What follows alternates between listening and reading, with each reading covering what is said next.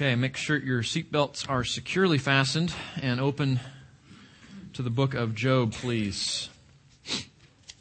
I have a couple of loose ends to tie up from last time, and then we'll jump into the section that we find ourselves in today in Job chapter 42. You can go ahead and turn back to the book of Job, to Job 41, 42, somewhere in that area.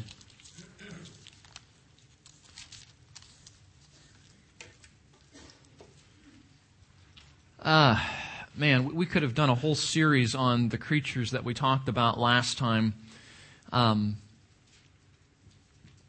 If any of you have read the creation literature, if any of you have been to any of the creation museums, if you're into ICR or Ken Ham's ministry, Answers in Genesis, any of those things, you know that creationists often talk about the two creatures that we spoke of last time. I wanted to just bring a couple of thoughts back to tie those things together since we sort of ran out of time. But in terms of these two final examples, I did want you to see that these creatures have features which suggest that they may have been dinosaurs or dinosaur-like creatures. I think I said that last time, but that's where creationists really appreciate the examples here. As you know, I was thinking about this, doing all these extra trips with my mom when she was in town. We were going to museums and whatnot, and dinosaurs are one of those things that just generate a ton of interest. There's a whole line of toys out there dedicated to dinosaurs. There's tons of literature. It's very, very popular in the culture in terms of children. And part of the popularity is that when you think about it, scientists only know about that much about what dinosaurs really are, which gives you, great freedom to make it whatever you want it to be. And that's part of the explanation, whether it's Jurassic Park or whether it's some TV show or some toy line. But the interesting thing is that at least as far as these verses are concerned, the Bible talks about creatures like that. And it doesn't tell us a whole lot, but it does tell us that these two creatures seem, at least in part, to share some features which are best explained in thinking about dinosaurs or creatures that were somewhat like dinosaurs. The other thing that I didn't say last time, and was one of the things I wanted to underscore today, was that though now probably extinct, the creatures that we read about in Job, the last couple of chapters of Job there, as far as we know, we don't see any creatures that fit those descriptions today. So now they're probably extinct. They were both on the earth in Job's day. And again, that's a problem for a scientist who doesn't believe in creation. It's a problematic for even some Christian scientists that don't hold to a literal understanding of Genesis. But it's not a problem for Bible-believing Christians that affirm a young earth and affirm a literal understanding of Genesis. It's not surprising that the Bible would say that people and dinosaurs were on the earth at the same time. So that's something, again, that Scripture appears to support. Unless dinosaurs came into existence early on day 6 of creation and were extinct before the afternoon when God created man and woman, they probably were on the earth together. Okay? And I didn't have a chance to do this, and we're not going to digress because we need to move on here. But the second creature that we talked about, Leviathan, this is not the only verse in Scripture where he's referred to. You can look into Isaiah, some of the other prophetic books that speak of this same creature, and we see the same features. In fact, he's called a dragon in one of those texts. So again, dinosaur-like creatures, they're probably now extinct. They did walk the earth apparently at the same time. And can you guys just see that if they didn't walk the earth at the same time as Job, God's whole point in bringing them up is useless? Because what God is communicating to Job is, do you see that creature over there, Job? Yeah, I see him. Do you see that creature over there, Job? Yeah, I see him. And then he describes them, and he makes the point that these creatures are so powerful, no human can control them or even kill them or approach them, but God can. And those were really God's two final examples to drive home the point that Job was out of line in thinking that he could be God's equal in that way. So, a couple little footnotes there. And then just maybe a summary statement for you to think about. These are not in your notes. This is just kind of reflection, okay? I didn't think this was necessary to write down. But these mighty, intimidating creatures were the handiwork of the Creator. And only He was powerful enough to subdue them. That's the point of God bringing all this up, okay? They served as the final two examples which illustrated Job's arrogance and the utter foolishness of his contentions with God. Because Job is claiming equality with God, he's claiming to stand in judgment of God, he's claiming to know better than God, and so God takes him to the zoo and shows him with two different creatures that that's the most ridiculous thing a man could ever assume. Okay? And just a footnote on that. God's creation continues to testify, Romans 1, of what? His eternal power and His divine nature. Okay? Let's remind ourselves that creation is supposed to remind us every day that we're not God. We're not God. We're His creature. We're His creation. And you remember, as Romans 1 says, rather than turning away from God, making ourselves to be God, that should humble us and cause us to trust Him and love Him and submit to Him. Remember this summary verse. No one is so fierce that he dares to arouse him. Who then is he that can stand before me? God says, if this is the way it is, then who can stand before me? Who would stand in judgment of me? Who is given to me that I should repay him? Whatever is under the whole heaven is mine, God says. Okay, so just tying up a couple of things there from last time, those amazing creatures that we saw. And Jurassic Park in Sunday school in Grace Bible Church. Let's look now at Job's response. As I mentioned in the start of our time together, this is the culmination of the book. This is what everything has been leading up to thus far. God has stepped in on the scene in this amazing theophany. You guys okay with theophany? Theophany is just a fancy word that theologians use to describe a time when God appears in a visual way to a person. Theophany. And this is arguably one of the greatest theophanies in the whole Scripture. And so God appears to Job out of the whirlwind, following on the heels of Elihu's presentation. And He lowers the boom on Job, does He not? And before we jump into Job's response, it's very, very important that we remember where Job is. Job is in the ICU ward at the hospital of Uz. Right? He's in critical condition. He's literally speaking, he's outside the city, sitting in the dump, the ash heap. He's got his sackcloth and ashes on. He's covered with dirt. His skin has been blackened to the point of not being recognized even by his closest family members. He's got sores all over his body that are infected and infested with creatures. His eyes have been swollen shut. He's bleeding all over the place because the only relief that he could bring from his condition was to scrape his itching skin with broken pottery.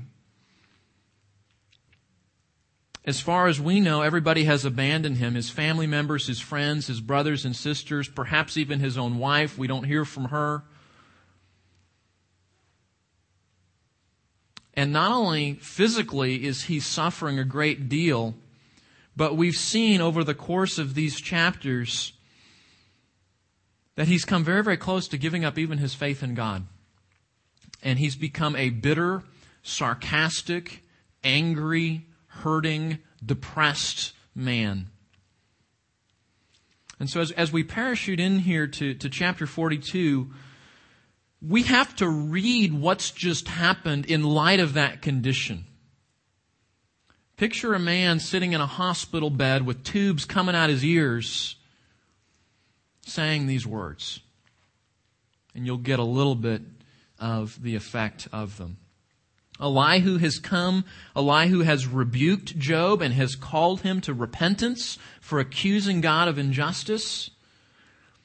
God has stepped in, He has spoken out of the whirlwind. And we could summarize what he said by saying this: Job, who do you think you are?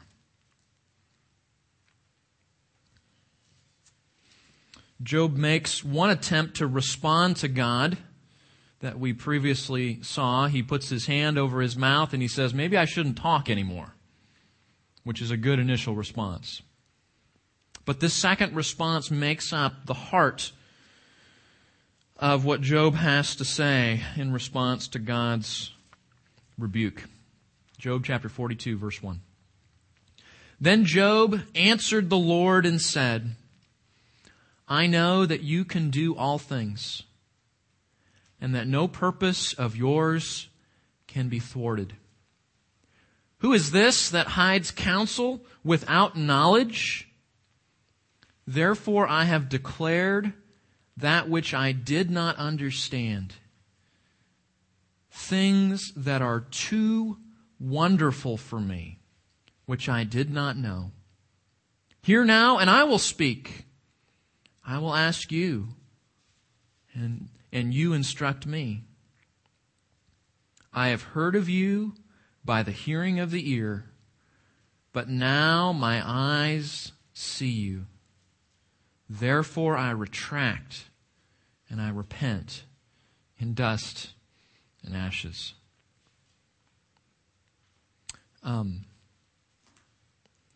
If you've even remotely been tracking with this book,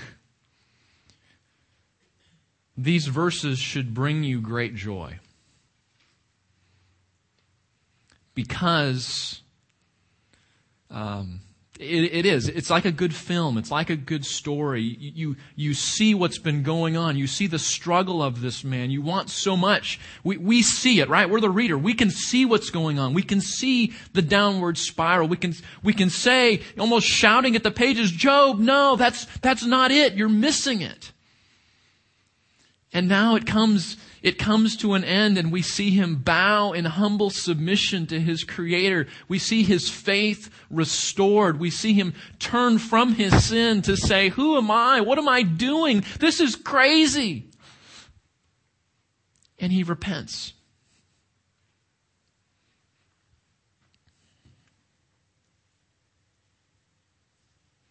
There's a happy ending to this story.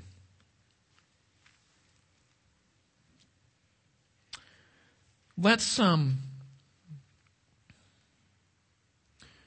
we're gonna do this in this fashion this morning. We're gonna make a couple of passes through these verses. The first pass, I want to point out some theology that Job stumbles upon as a result of God's rebuke to him. Okay? That's the first thing. The second thing, as we come for a second pass, is I want to focus particularly on repentance, because we learn a lot about repentance from these verses. And then the final pass, which will be our final approach where we land the airplane, and that will be some observations of what we learn based on Job's response, okay? So that's where we're going. Let's do pass number one. Let's talk about some theology here. It's interesting. The first thing that Job notices is God's omnipotence. Now that makes sense, right? Because God has spent 3 chapters saying, Job, do you see what I've done? Do you see what I've made? Do you understand what I can do? And remember now, but the last 2 examples, he holds up these 2 creatures and says, can you control these guys? Can you approach them? Can you kill them? Can you subdue them? Do you want to even go anywhere near them? And of course the answer is no, not at all. No one is powerful enough to do that. And so Job's initial response, look at verse 2. I know that you can do all things. He knows that God is all-powerful. In direct response to Behemoth and to Leviathan, you can do all things. Job cannot do any of those things. The second thing that he's going to point out in the end of verse 2 there is his sovereignty. Look at what he says there. He says, and no purpose of yours can be thwarted. It's very interesting, and David, I meant to call you this week and we could chat about this, but literally he says, of all God's purposes, they are never impossible. They will never be, it literally is never be impossible. It's just one of those weird Hebraic ways that they say things. But my guess is why Job puts it like that is it's a double negative. And we say, well, all you grammar people out there, double negatives are not proper English, right? And I don't know if it's proper Hebrew or not, but I think what he's saying is it's a way of highlighting the fact that God can do whatever He wants to do. It is never impossible for God to accomplish some purpose that He has. It's never impossible. We think of what Jesus said, or actually what the angel said to Mary, that nothing will be impossible with God, right?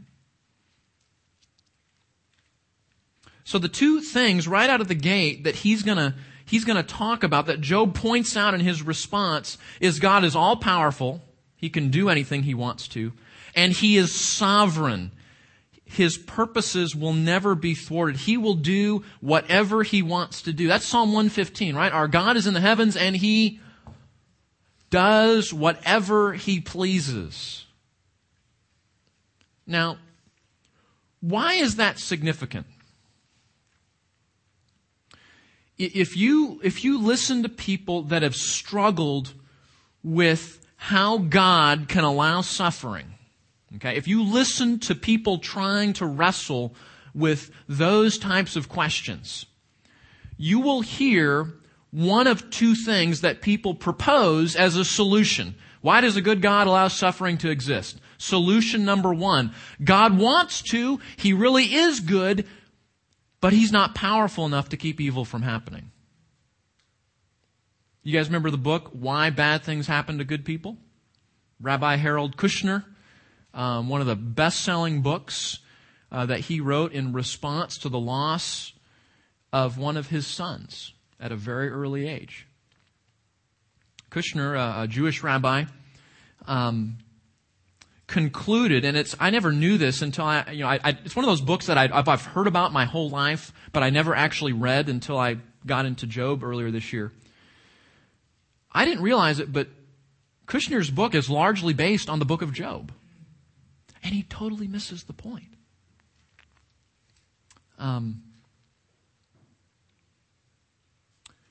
But Kushner's solution was that God is good, that evil does exist. He's just not really in control of things. Think about that. A God who creates something that He cannot control. That's a pretty scary world, isn't it?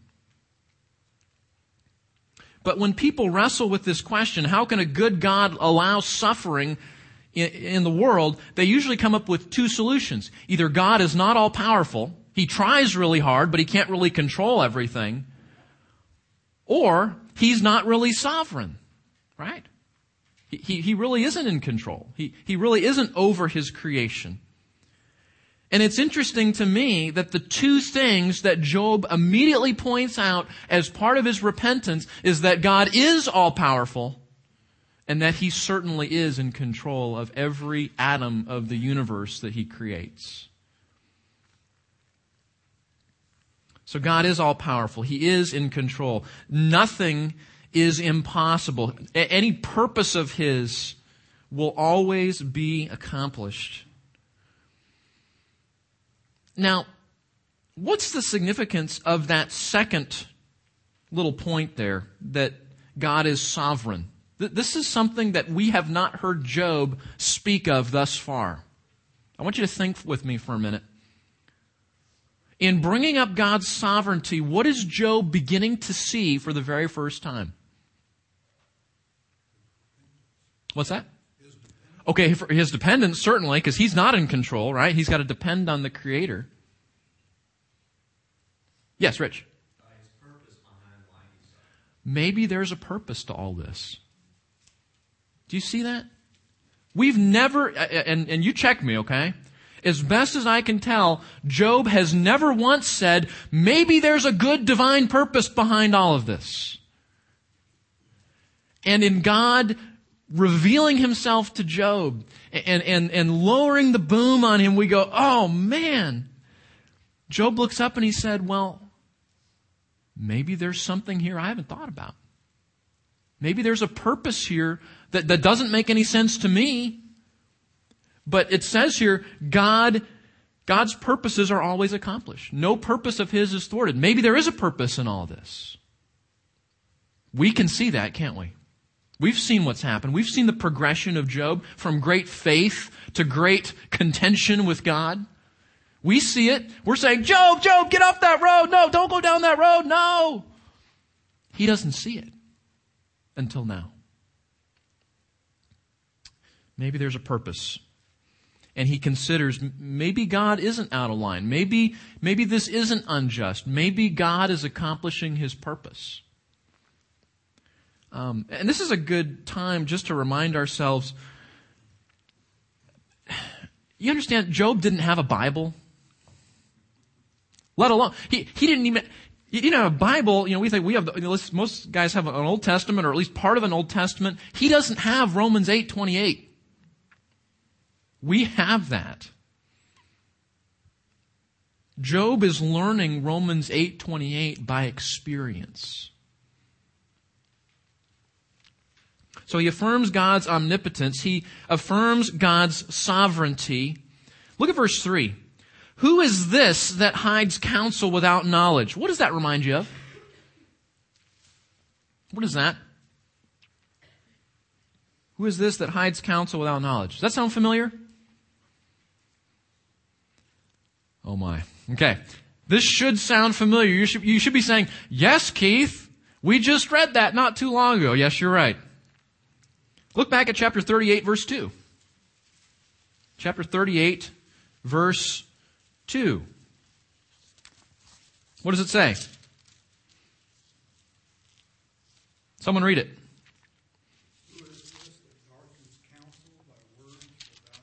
See? I told you it should sound familiar. Who's speaking in that verse?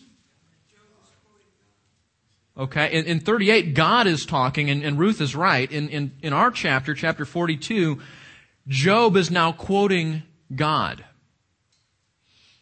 Job is responding to the rhetorical question that God asks. Do you see that? So he quotes what God asked him. Who is this that hides counsel without knowledge? Now listen to his response, okay? The end of verse 3.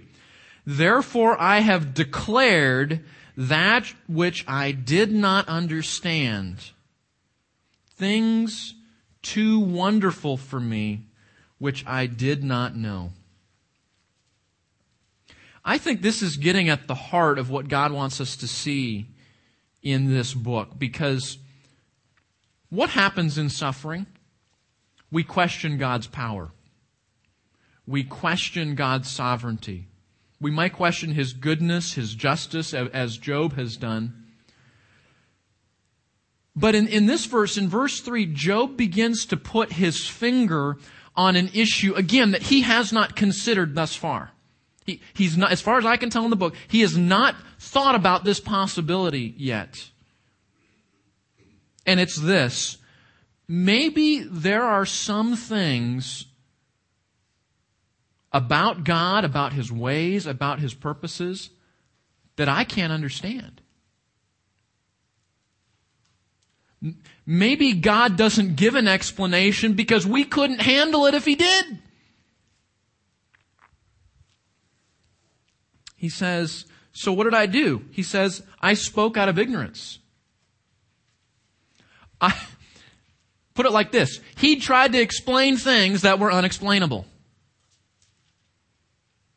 He tried to respond to things that only God understands. He says, I spoke out of my ignorance. Only God is omniscient. Only God is all-wise. Only God is inscrutable. It's interesting how the Lord does this. The psalm that Terry is going to be preaching on this morning has the same word in it as verse 3. That word, wonderful.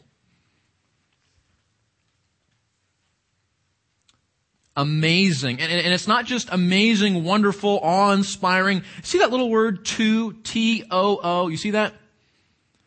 The Hebrew is something like things that are amazing, that are wonderful, that go beyond me. And I was driving in this morning, I was thinking, how do we think about that? Let's say that this afternoon, I went home and I sat Eric down, my 2.5-year-old, okay? And I went up, I was in the attic putting Christmas stuff away yesterday, and I came across a box of my old physics textbooks from my teaching days. And let's say that I went home this afternoon and I sat down with my 2.5-year-old Eric, and I tried to explain to him Maxwell's equations that explain all the wonders of thermodynamic radiation. You think he'd like that? What if I sat down with him and tried to explain something simpler? Algebra. Multiplication. What if I sat down to him and tried to explain to him thermodynamics or mechanics? All that fun stuff, right? You guys love that, don't you? You guys don't know what I'm talking about.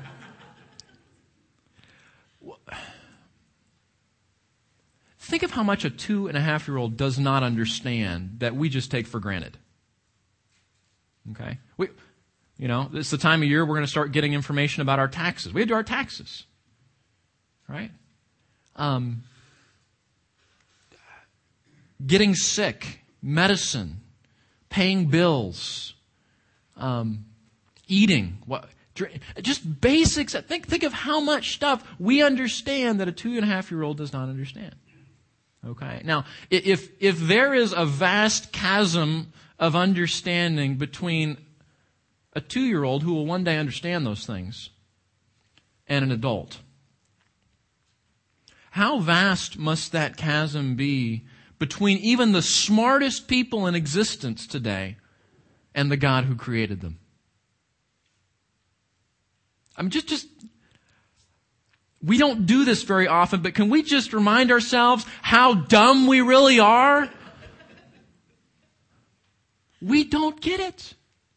We know that much in the sea of God's knowledge. And yet when it comes to suffering, we think we know better.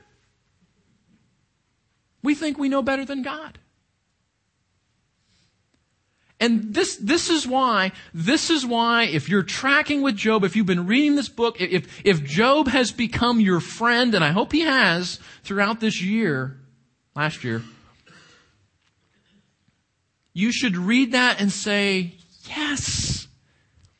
Because he finally starts to see, maybe this is something I'm just not going to understand. Maybe this is something that I can't explain. Maybe this is something I just need to trust God with. And at that moment, what happens? What happens?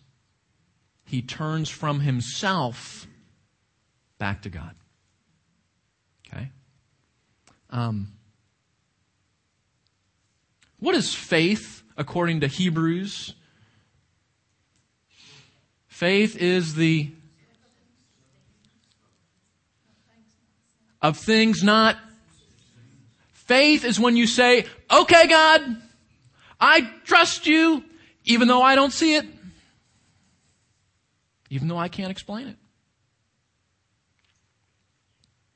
And can you imagine how much more difficult that is for Job to do, who had no Bible, than it is for us? We've got the complete can. We've got a sufficient text.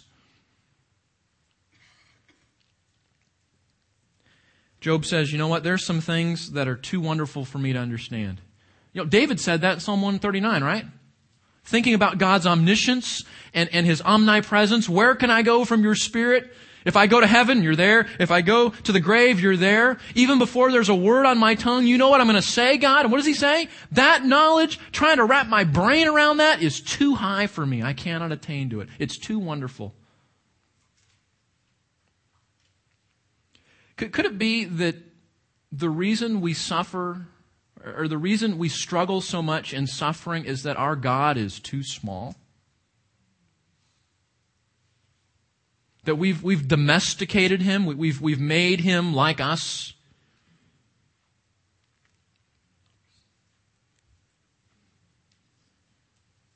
We've made Him a familiar peer rather than the amazing, omnipresent, omnipotent, almighty God that He is.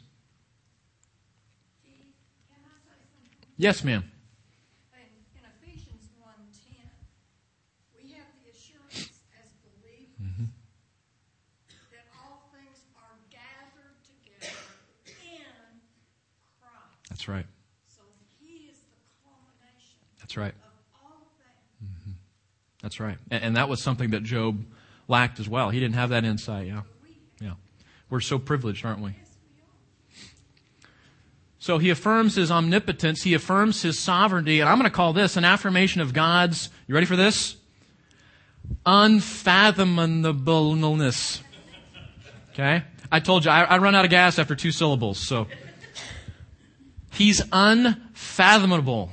I can't even say it. He's beyond our understanding. Theologians say He is beyond understanding. And you understand, that doesn't mean we can't know something about God.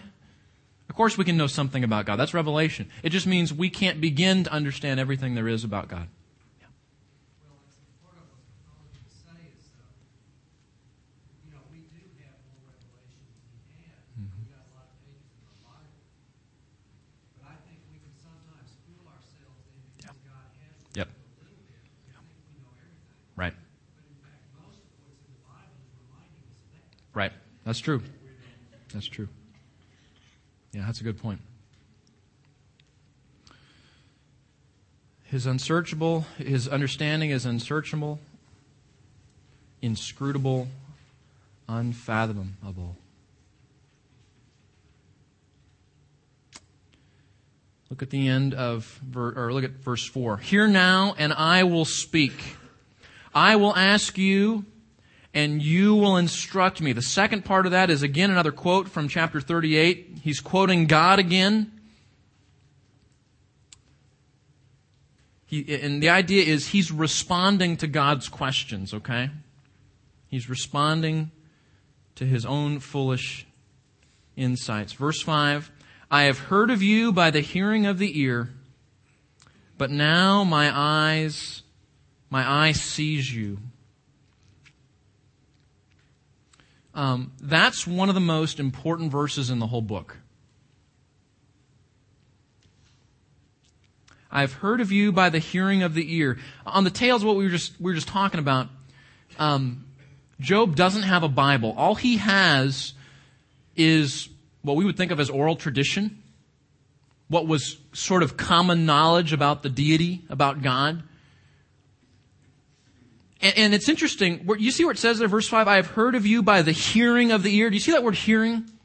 It actually means hearsay. Hearsay.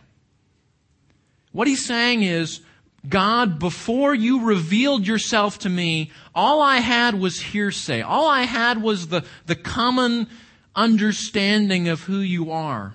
And his point is, that was insufficient. That wasn't right. You heard what the friends thought, right? the retributive theology, the vending machine God. He said, what I had was hearsay, but now my eyes see you.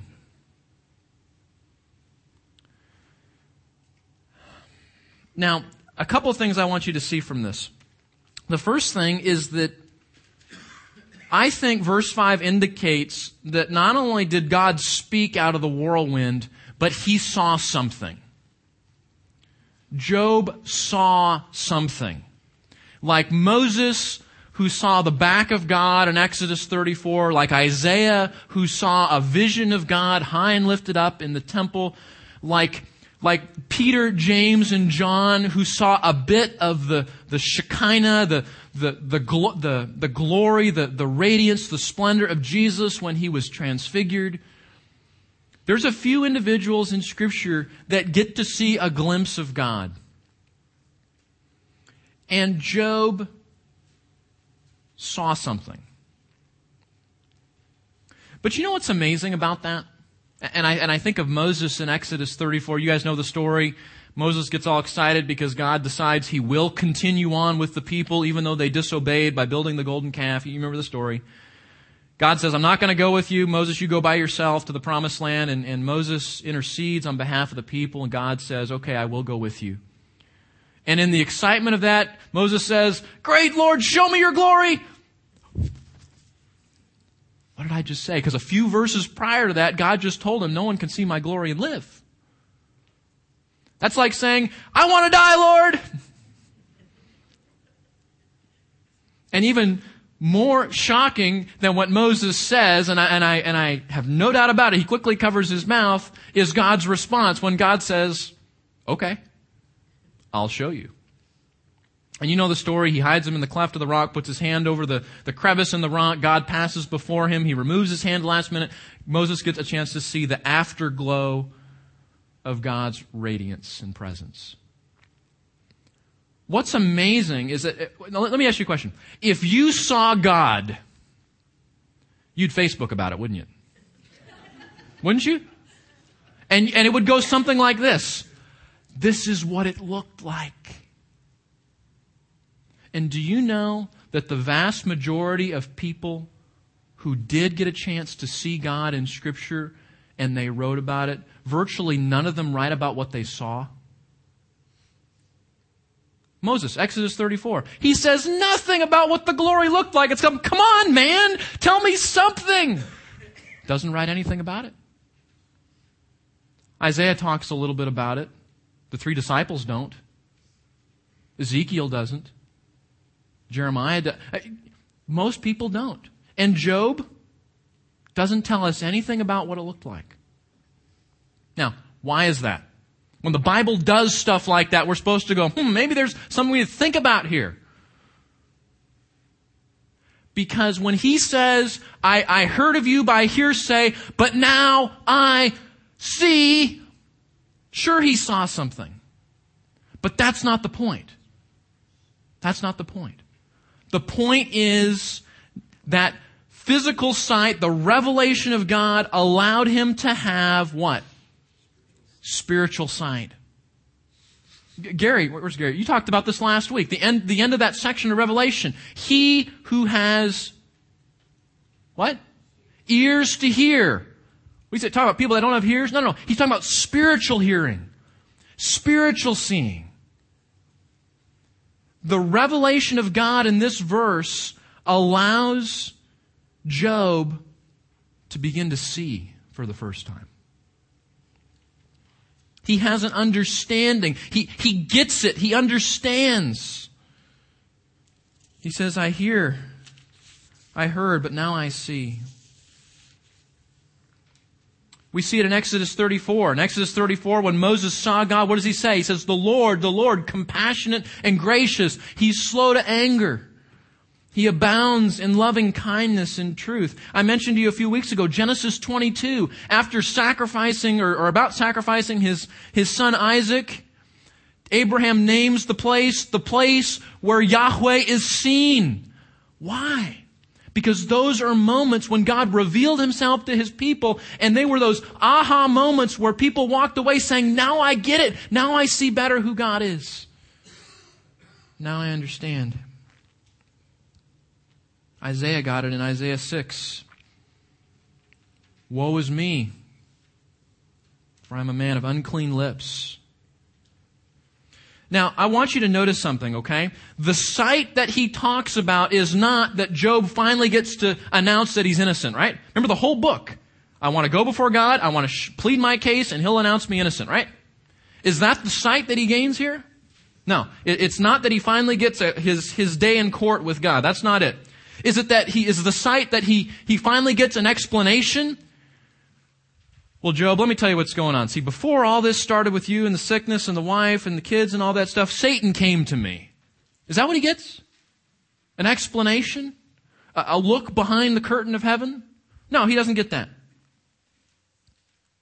The sight that Job gains in these verses, the thing that he sees as God reveals himself to Job is this, that God alone is God, and he does whatever he pleases.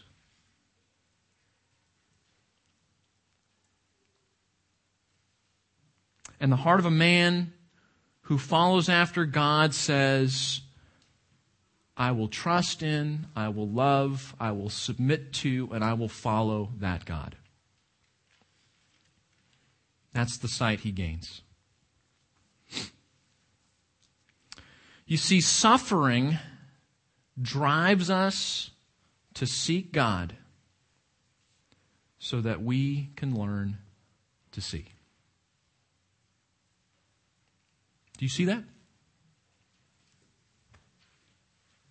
Going back to chapter 1, Job says, naked I came from my mother's womb, naked I shall return there. The Lord gave, and the Lord has taken away. Blessed be the name of the Lord. It reminds me that all of us, when we first come to know the grace of God and repent, get converted, and we're so full we think we know everything. But like Job, we don't really understand God until we have gone through the trials that he has for us. Yeah. I appreciate you saying that, Doc, and I think whether it's Moses, whether it's the disciples, whether it's Isaiah, whether it's Job, these things teach us that we don't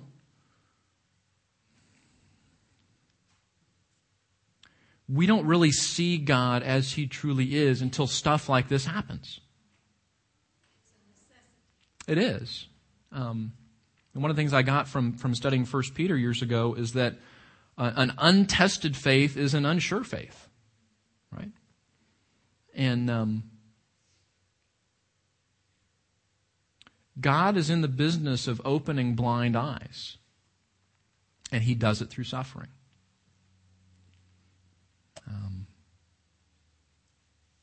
Let me ask you a question.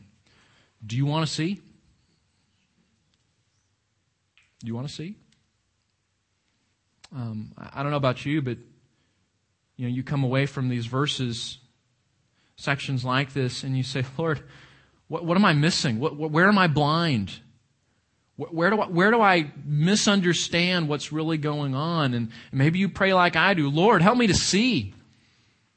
Help me to see. And what Job is showing us is that sight very often comes through trial and suffering. As we seek God in the midst of suffering, as we seek God in the midst of unanswered questions, as we seek him in the midst of things that don't make sense. And somehow there's a special sort of grace in that moment where God just... Do you want to see?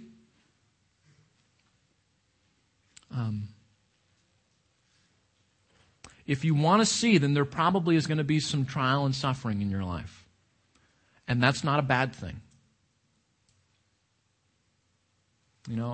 Suffering is is God's LASIK surgery. He wants to help you to see.